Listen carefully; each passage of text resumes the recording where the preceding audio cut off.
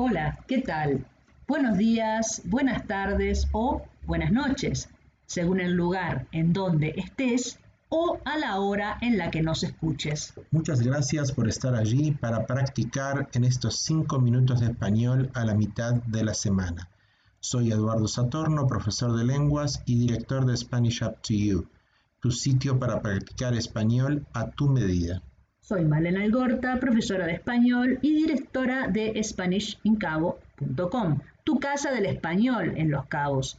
Si quieres aprender español o mejorar tu habilidad para hablar en esta hermosa lengua, tenemos los mejores programas para ti y los puedes tomar en cualquier lugar del mundo con nuestros cursos en línea. ¿Te interesa? Cliquea aquí. ¿Y cuál es el tema de hoy? Estás en 5 minutos de español, episodio 71.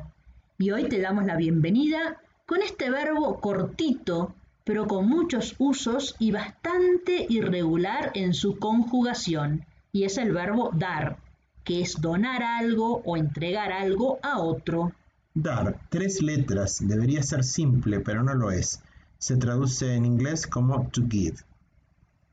Pero tiene otros usos como Dar una vuelta, to take a walk, dar una recomendación, to give a recommendation, dar un mensaje. to give a message.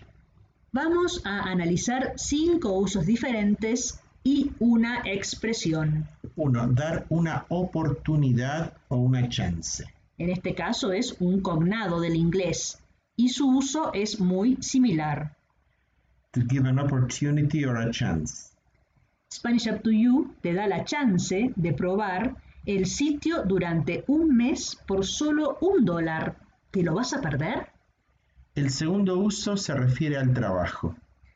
Te pueden dar un empleo o dar una licencia. A Pepito le dieron la licencia del 2020 y ahora está de viaje.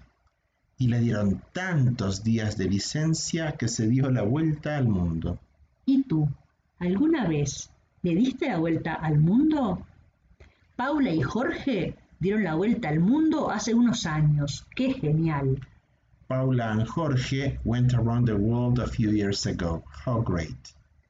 Dar la vuelta al mundo es el tercer uso del verbo dar del día de hoy.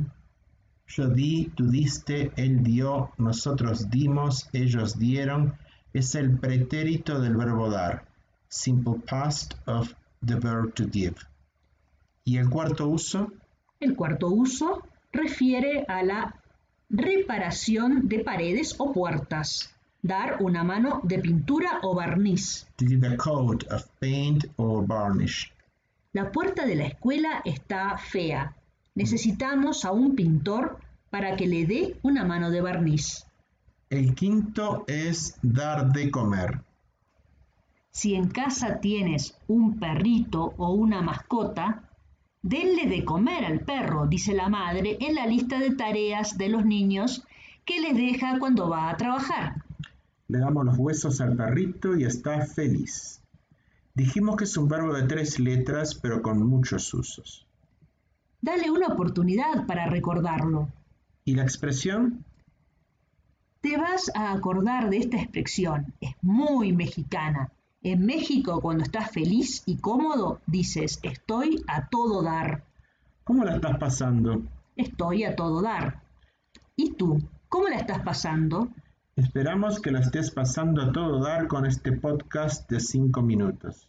Y si quieres hablar como un latinoamericano, cliquea aquí y tendrás podcast, videos de artesanías con la fantástica Mónica, cultura, historia, leyendas, gramática y clases todos los días en Zoom.